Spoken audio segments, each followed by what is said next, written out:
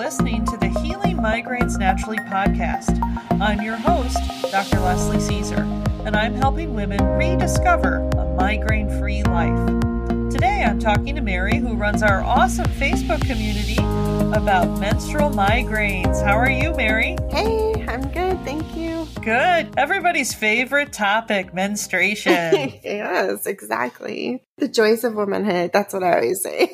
Exactly. So this is one of probably the most talked about topics in our free Facebook group, Healing Migraines Naturally with Leslie Caesar, ND, menstrual migraines. We get so many questions and topic posts, comments around menstrual migraines. So I wanted to dedicate this podcast to menstrual migraines. Yes, let's do it.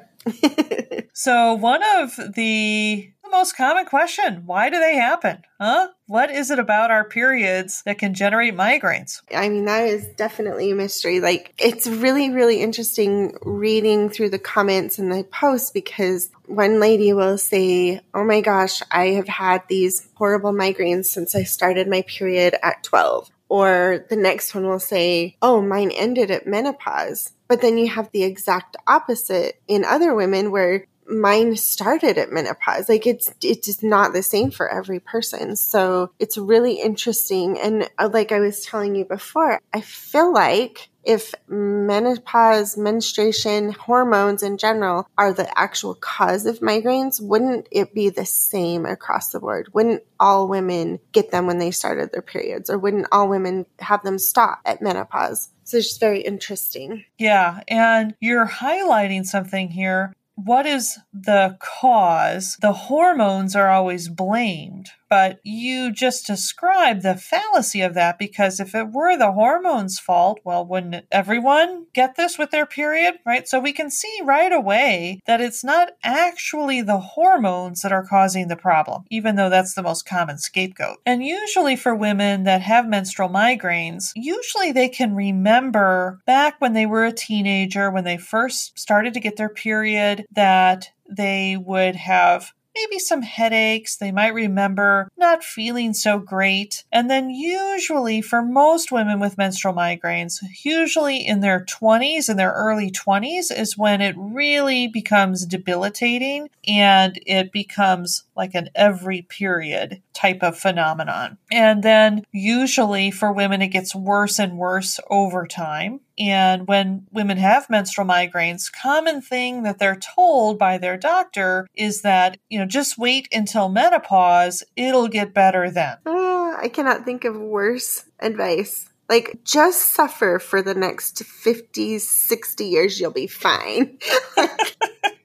Right. So, a 30-year-old, right, who's already spent 8 years maybe with pretty bad menstrual migraines, goes into the neurologist or the gynecologist and is told to wait to menopause. I mean, we're talking 20 years. At least. And I'm thinking, not to dog on the later years in life, but that's the time of life you want to have the most energy, raising your kids or going out and exploring the world or whatever it is that you're doing with your life. That's the time of life that you want to be able to go out and conquer, Exactly. So please don't tell me that I need to just suffer for 30 years to get this to go away. Exactly. Well, and then most of my clients are in their 50s and 60s. And so if they went away when the period stopped coming, then I wouldn't have the clients I have.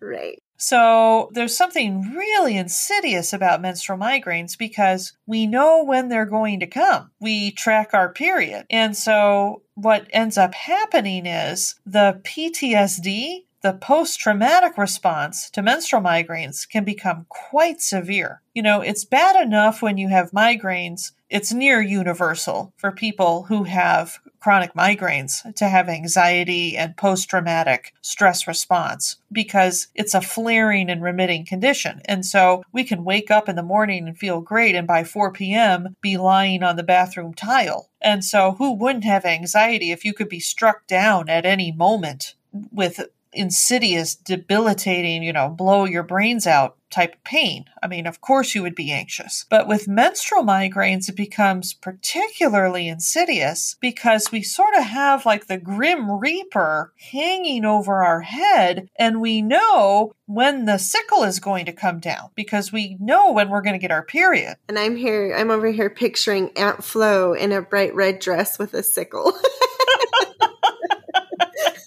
Oh my goodness, right? So it's particularly insidious. I certainly, when I was getting migraines, I wouldn't get particularly menstrual migraines. I was getting migraines, basically every other day. Would I get a little bit worse with my period? Sure. But I didn't have specific menstrual migraines, where this is where women will feel good. Typical client that I have with menstrual migraines feels poorly at least a third of the month. So sometimes people kind of have this attitude of, well, it's just menstrual migraines. I mean, it's just one time a month. That's not really what menstrual migraines can be. One, a bad flare mid-month when you ovulate. That's no fun. And then could be a week or more, could be 7 to 10 days of migraines. And then people getting into overusing their abortive medication and then having a rebound effect, bad hangover effect, etc. So when you add all of that up, sort of best case scenario is somebody feels poorly a third of the month. Well, and I'm just thinking back, to my younger days. I can't believe I said that out loud. And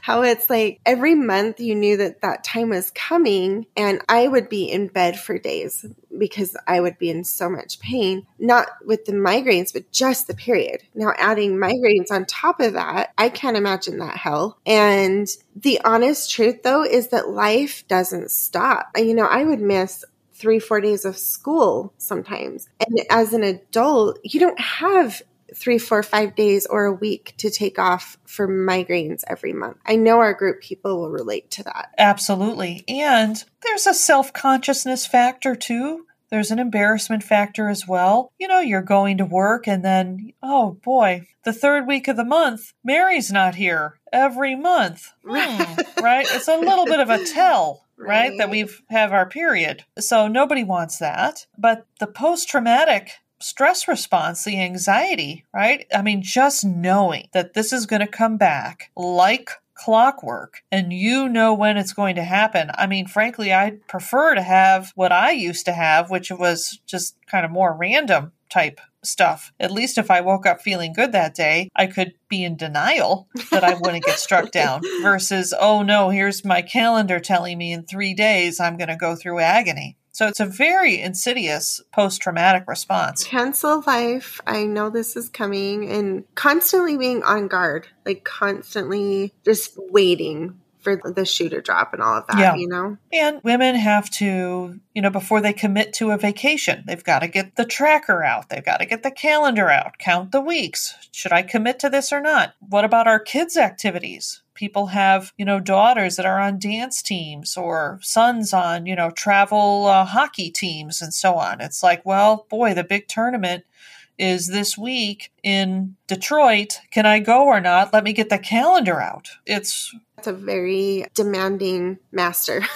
That's probably the worst word possible for use, but you know what I mean? Like somebody that rules your world and you don't get to make that choice. Like it's very demanding. It is. And, Mary, what you experienced with your period, even though you didn't have the head pain, what you described as what we call like PMS, the cramping, the mood changes, heavy bleeding, all of these things. We have been told incorrectly that this is a normal period. Right. And I would even venture to say, like, this is way too much information, but like, I honestly think mine were above and beyond normal PMS. Like I was in bed rocking. I would have sweats and fevers and stomach upset. Like it was a nightmare for like 3 or 4 days a month. Yes. And, I remember being a teenager and, us girls talking about stuff. And it was just sort of expected that we were going to be in pain, that it was supposed to be something that's painful, uncomfortable at the minimum. Yeah.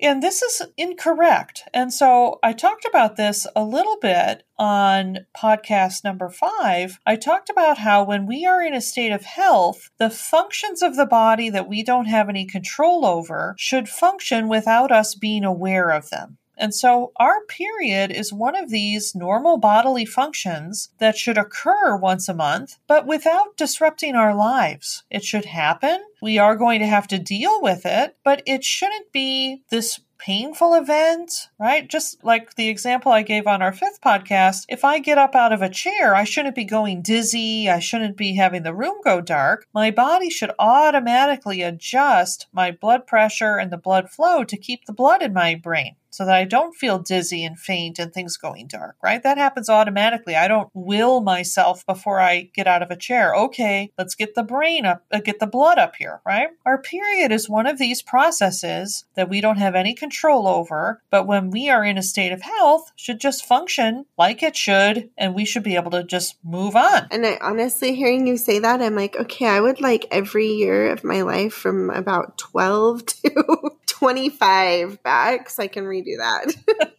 I know, right? 12, 13 times a year, it's no joke. It adds up. I mean, if you're spending a third of the month having symptoms associated with your period, that's a third of your life. That's a lot, yeah. It's a lot. So when we talk about menstrual migraines, when we talk about any problems with our period, what is always blamed? Hormones. Hormones, right? My hormones are off. So let's go into the physiology of our hormones, okay? Because this is really, really important for people to understand. And it's something that I had no idea of until I went to naturopathic medical school and had to learn what is the normal physiology. So our body generates our hormones for our period. The main hormones for our period are estrogen and progesterone. And those two hormones are going to go up and down over the month. And so people run all this hormone testing. They will very, very commonly. So when you have a teenage girl with menstrual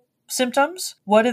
They put that girl on birth control. Now, what happens when that girl gets married and wants to have children? Take her off. Well, now we got a problem. In theory.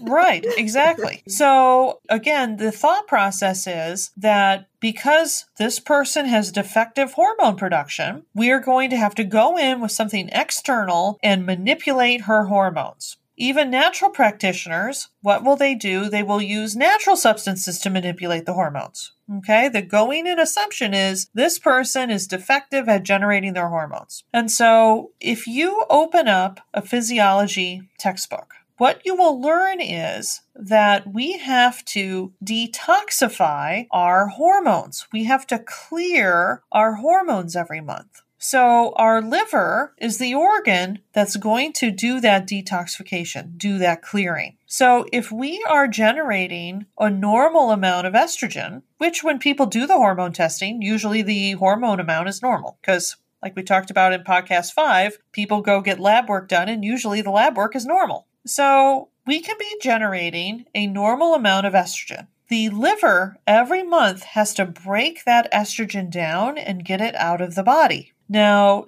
and this process is called detoxification. Now, to break estrogen down, it's a multiple step process. It's not just a one and done. That little estrogen molecule has to go through the liver and the liver will make one little change to it and then it's going to go back out in the bloodstream, make its way back to the liver, and then the liver will make another little change to it and then it'll go back out through the bloodstream, make it back around to the liver again. It'll make another little change to it. There's about 10 changes that the liver has to make to that estrogen molecule to actually get it out of the body. Each little change, it still acts like estrogen. It's not quite estrogen, but it's going to act like estrogen in the body. So when you go in for blood work at your gynecologist, all they're looking for is the estrogen. They're not looking for all these little byproducts of the estrogen that your liver is generating each time that estrogen goes through and it's making these little tweaks until it can actually get it out. The blood work doesn't check for that. So I can be generating a quote unquote normal amount of estrogen. That comes back on the blood work. But if my liver can't keep up,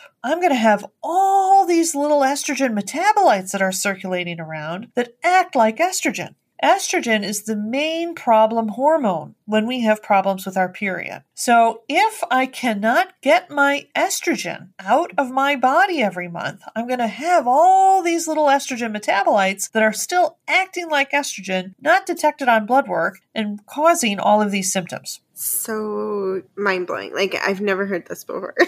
I'm like, wait, hold up. Really interesting. Yeah, ask me away. This is one of those topics, like, I don't even know where to start. So basically what you're saying is that there's estrogen lookalikes floating around in our body that are still affecting our body, but aren't going to be picked up on tests, blood work. Correct. And those are the little estrogen-like substances that our body is making to try to get the estrogen out every month. There are other estrogen-like molecules that are toxins that are coming in from the environment. So you know how plastic bottles are now BPA free? That BPA molecule, looks like a little estrogen molecule. So when they were making baby products with that BPA, you've got a little baby sucking on a pacifier with BPA in the plastic, they're going to absorb some of that estrogen-like molecule of BPA, and then you had children, little babies, with excess estrogen type symptoms. That's why they had to take all that stuff out of baby products. So, I mean, I always heard that the BPA thing was related to cancer, and estrogen is, like, too much estrogen is a factor in cancer. Yeah, estrogen is a wonderful hormone when it's in the proper amount. Estrogen is one of the reasons why women tend to live longer than men. It protects our hearts. It protects our bones. It's a great hormone, but when it's in excess, it causes cells to proliferate. Estrogen is what causes the uterine lining to proliferate that generates the blood of the period. So it's a hormone that causes proliferation. So we want that to be in the right amount. We don't want that to be in excess, particularly when we have tissues that are sensitive to estrogen, like breast tissue. We don't want our breast tissue proliferating. For those of us who just pulled up Google, I was like, I'm not familiar with this word. It says a rapid increase in numbers. So we don't want a rapid increase of estrogen. We don't want a rapid increase in our breast tissue. That's cancer. Right? And, we have other organs that are sensitive to estrogen. We have our uterus is sensitive to estrogen. We have our ovaries that's sensitive to estrogen. So reproductive system cancers, a cause, not the only cause, but a cause of reproductive system cancers like breast cancer, uterine cancer, ovarian cancer, is due to excess estrogen because those tissues in particular are very sensitive to the effects of estrogen. We develop our breasts as a girl when we start going through puberty and that estrogen starts getting produced. So there's a balance for that. We want to have breast tissue, but we don't want to have our breast tissue proliferating out of control. That's cancer. It makes me kind of curious too. When you go to a regular GP type doctor, I always think about the numbers. They say, well, your XYZ falls within normal range. And like, there's been times where my hormones have been like right on the line. And it always makes me wonder, like, well, just because that's normal range for a sample of 1,000 women, does that actually mean that that's normal for me? It's a great question. There's no way to know that other than how you feel. And this is the case with a lot of hormones. So people go in and get their thyroid hormone tested and they're told, oh, it's normal. Well, geez, my thyroid hormone is normal. I'm fatigued. My hair's falling out. I'm constipated. It's like, okay. But it falls within normal range. It's within normal range. So what is the normal for you? There's no way to determine that unless you feel well, right? So if we are having symptoms, go forward a little bit here. What are the symptoms that we have too much estrogen in the system? So basically, those symptoms that we call PMS and also menstrual migraines, those are symptoms that the body generates when there's too much estrogen or estrogen-like molecules. So, for example, cramping and heavy bleeding. The estrogen is what generates the uterine lining, which is then shed with our period. So if there's too much estrogen that we make and then too much of these little estrogen-like molecules, that uterine lining is going to be thicker. It's going to be stimulated more and it's going to be thicker. So then to get rid of it, it's more work for the uterus to get rid of a thick lining compared to an appropriate lining. It's really like our uterus contracts every month to shed that lining. So to get a thick lining out, we're going to have to really cramp. It's a lot of work. It's a lot of work. Exactly. We're going to have a heavy period. The amount of progesterone that is going to be needed to offset all of that estrogen is going to be greater, because it's not just your estrogen level and your progesterone level. It's what is the relative amount, what is the ratio to each other. And so many women will go in, they'll get a test done, and maybe the estrogen is high. And so then the doctor says, oh, well, you're estrogen dominant. We're going to add progesterone. So with that, you're raising the progesterone level. So your estrogen's high. So now we're going to make your progesterone high. So now you've got two high hormones. So aren't these naturally supposed to fluctuate throughout the month? And if you're artificially adding, I know with birth control pills, we have the week off that the hormones are not there. But if you're naturally adding progesterone throughout the whole month, isn't that messing up that natural flow of hormones? It will. Many times people will just add the progesterone in the second half of the cycle because that is when the progesterone is supposed to go high. So sometimes doctors will prescribe it like that, but sometimes they won't. Sometimes they'll just have people take it all month long. Does not sound appealing.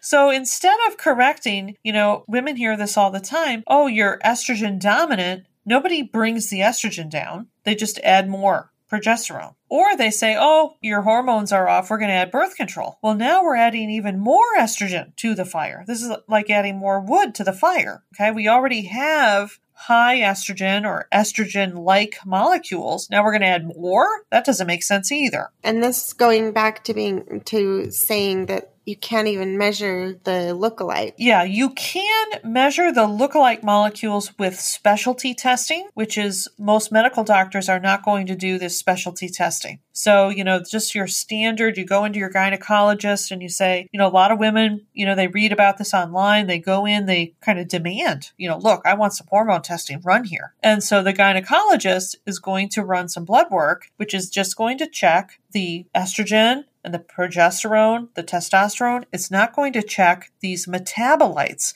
It's not going to check the products of your liver trying to clear these hormones.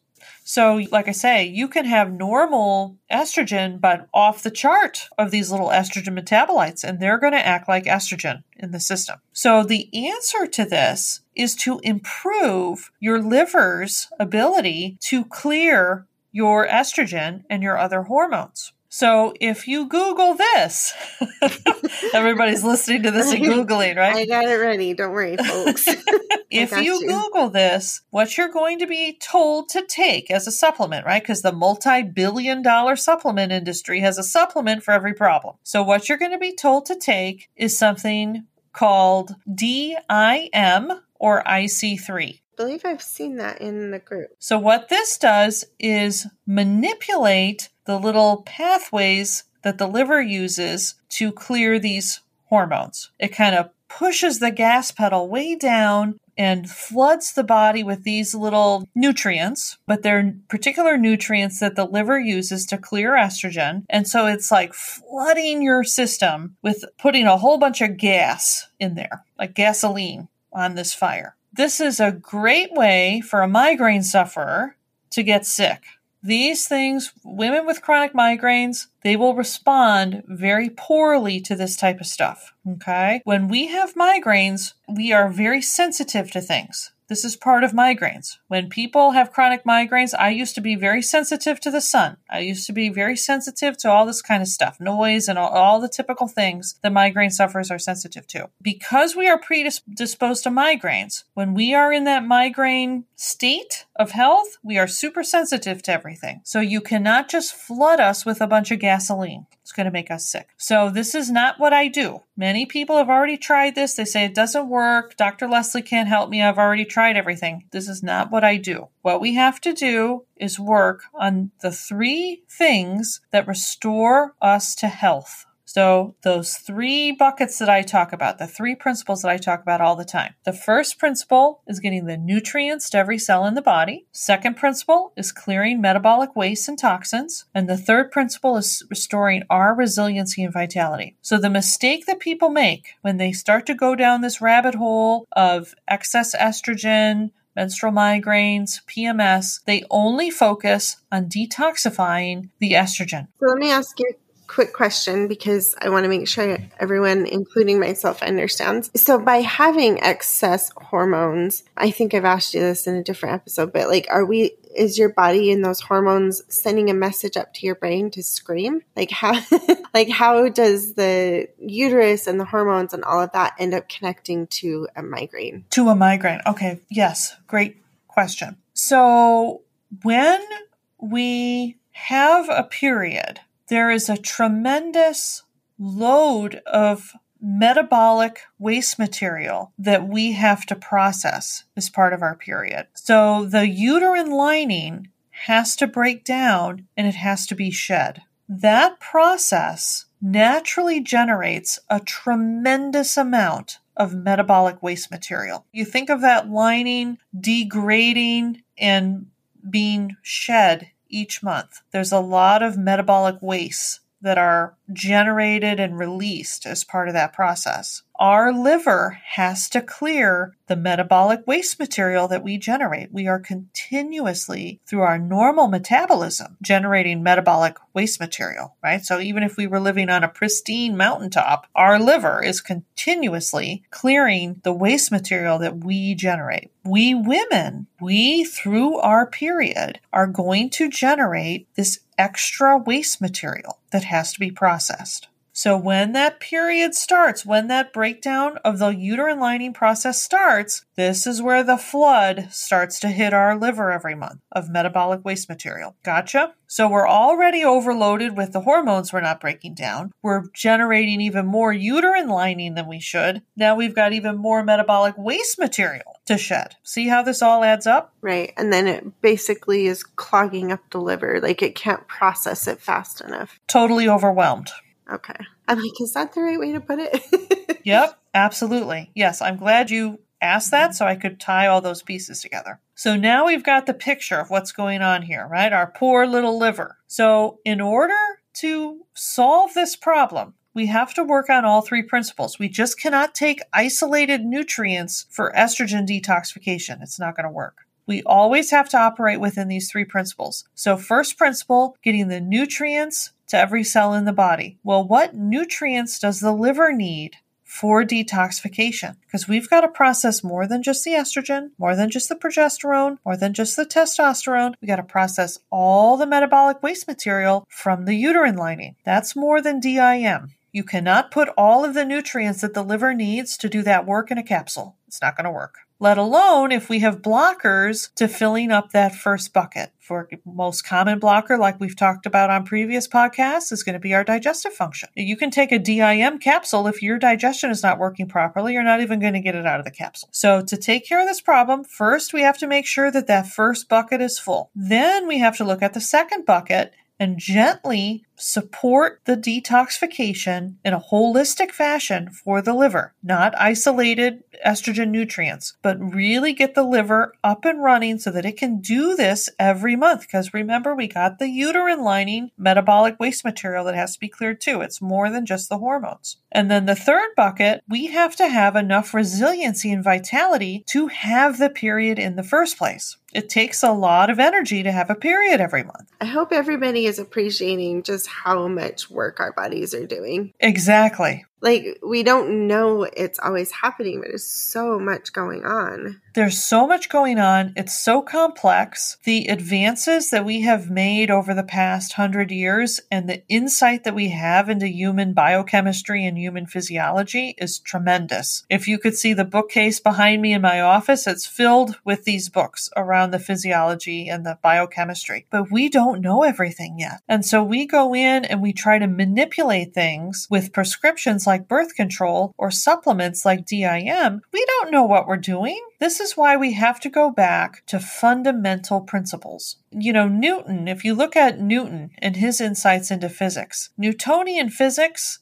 allows us to do some amazing things. You can put a rocket in space with Newtonian physics. He didn't know what Einstein knew. He didn't know about all of the subatomic particles and everything else. When it comes to the human body, we don't know all the little subatomic particles and stuff like that. We pretend that we do with the drugs and with the supplements and things like that, but we don't. We're just kidding ourselves. We have to operate on fundamental basic principles and let the body do what it is supposed to do. When the body has the nutrients that it needs, let's not forget our ovaries need nutrients to produce the estrogen and the progesterone every month. Our uterus needs nutrients to produce the lining. So it's not just an isolated nutrient supplement. It's not a prescription. These three principles are at play in every organ system of the body, in every cell of the body, and in our body as a whole. They are at play. And that's what we have to work on to take care of this problem. So we have migraines that are basically coming from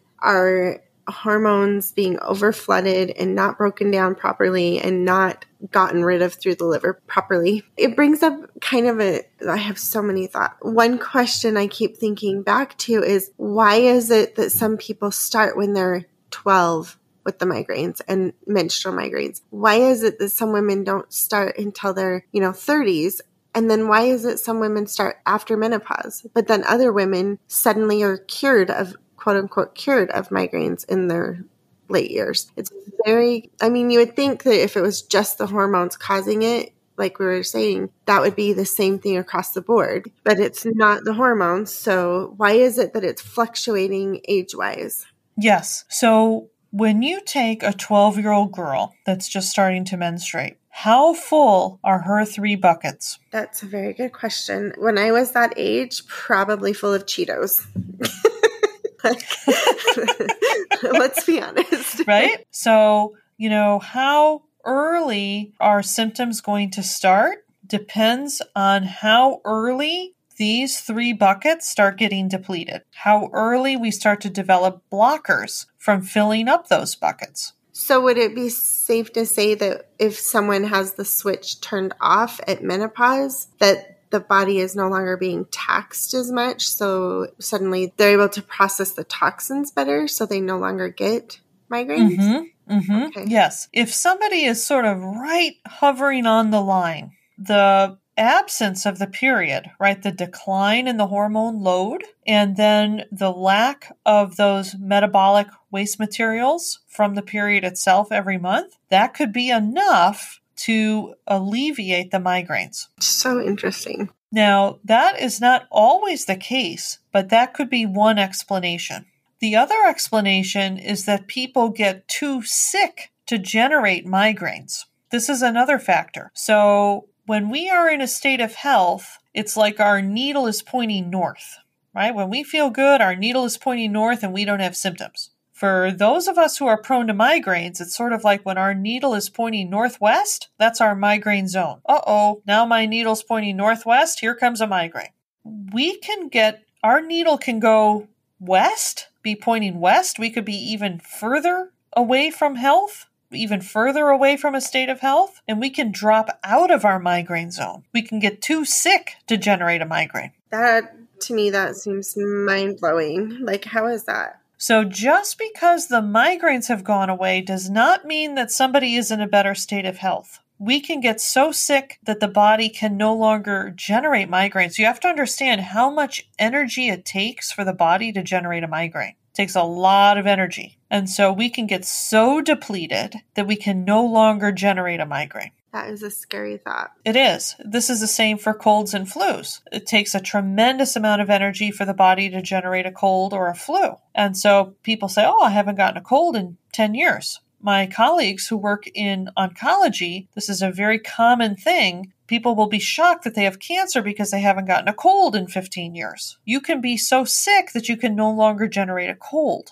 Okay? So a lot of people will kind of brag, I'm healthy. I haven't gotten a cold in a long time. Well, it depends. You can never get a cold for years and years and years, but you can feel like hell. So these things that we kind of say that are like cut and dry, I'm healthy because I never got a cold, or I'm healthy because I can run a marathon. It's not necessarily the case. You really have to look at the context of things. So just going back to another episode, we talked about like, how do you measure if the body is in a state of health? And you just said, because you feel good. Like, it really is that simple, right? Right. It really is that simple. When we are in a state of health, we feel good. We don't have symptoms. Our body is functioning normally. We can sleep through the night. We don't have an agonizing period. So for these people who get clockwork on your period migraines or ovulating migraines or, menopause migraines, what is it that they need to do so that they can hit the 3 principles and stop generating migraines? I know that's probably a really big can of worms, but well, I think the first thing that they have to do, and I mean this very seriously, the first thing that they have to do is they have to realize that they can take action and they can turn this around. That they're not defective, they're not doomed, they are just not doomed to have a bad period. And I don't mean this to sound trite. This is the biggest barrier for people to feeling better, is they don't believe it's possible. And so, why are we doing this podcast, right? To get this message out to people. And so the first thing is to not take it anymore, not put up with it anymore. I think anytime, and I see this in so many ways, like I'm in the middle of trying to lose weight. And I think that we give ourselves this, well, I've tried everything catchphrase. And while it sounds good because you are working so hard, you've tried everything, using that phrase shuts your brain off. It shuts your creativity off. It shuts possibility off. It makes it so you're not willing to try something new because you've already tried everything. And I think that's a very dangerous place to go, very hopeless place to go as well. And I see a lot of comments, like just in the last couple of weeks, it made me want to cry, honestly, like to see someone post in there that they just literally don't know what to do because they have no life left. And I'm like, that's not a place any of us want to be or deserve to be in. Right. But once you realize, oh, wait a minute, I'm not doomed just because my mother had menstrual migraines, just because my grandmother had menstrual migraines. My genes do not determine my destiny. We need to do a whole podcast on genetics too. Yes. Put that on the list. I am writing it down as we speak.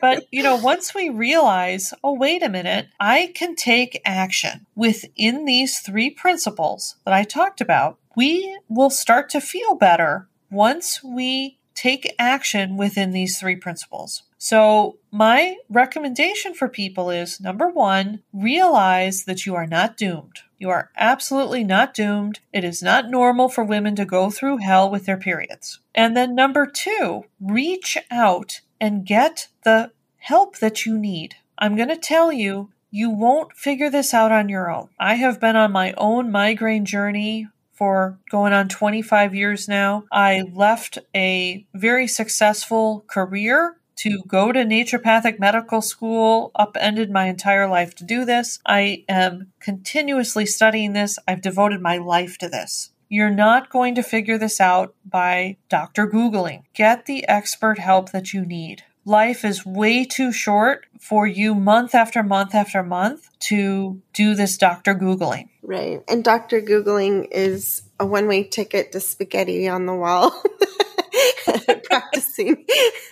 100%. And I had a really good conversation with a client of mine named Sarah, who I think really articulated very well how this monthly, DIY approach, monthly Dr. Googling approach hurts us psychologically. So we'll link to her story. She and I had a great conversation. We'll link to that in the show notes. So that would be my sincere advice for everybody listening. You're not going to figure it out on your own. That's okay. It requires expert help.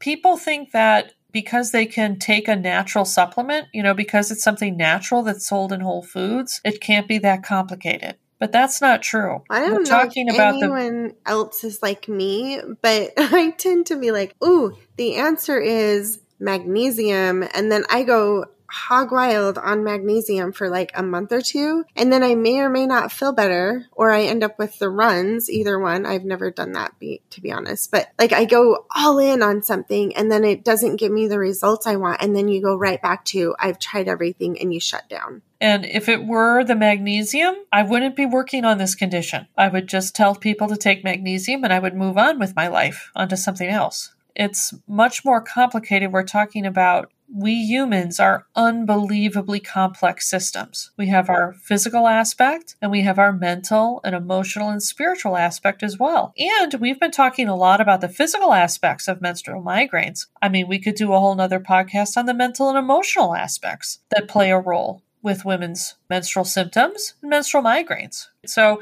there's that aspect too. So I think it's a great question, and this is my very, very sincere advice. If you're not going to reach out to me, reach out to someone that you feel is an expert in this and get the help that you need, please. I mean, and bottom line, like, I think I've known you long enough, Leslie, to know that you have such a genuine and true heart. And like, bottom line is like, if they're not getting help from you, you just really do want people to stop suffering, period. Absolutely. Well, Mary, did this answer your questions on menstrual migraines? How do we do? I think we nicked the surface, honestly. There's so many. Every time we do an episode, I'm like, oh, I have 300 more questions. But it's a good start, right? We got to start someplace. Yeah. I think it was a great conversation. Well, wonderful. And thank you for listening. And before you go, be sure to like this episode and subscribe to this podcast. And do you know someone in your life who would benefit from what we talked about today? Please share this podcast with them. Share it on your social media, email, etc. Please get this information into the hands of other women who have been praying for this information. And if you want to stay connected, join my free Facebook group with over 11,000 women who are rediscovering a migraine-free life. Go to Healing Migraines Naturally with Leslie Caesar, ND, on Facebook, or healingmigrainesnaturally.com, and we'll redirect you there. Well, wonderful, Mary. I will talk to you soon. Awesome. See you then.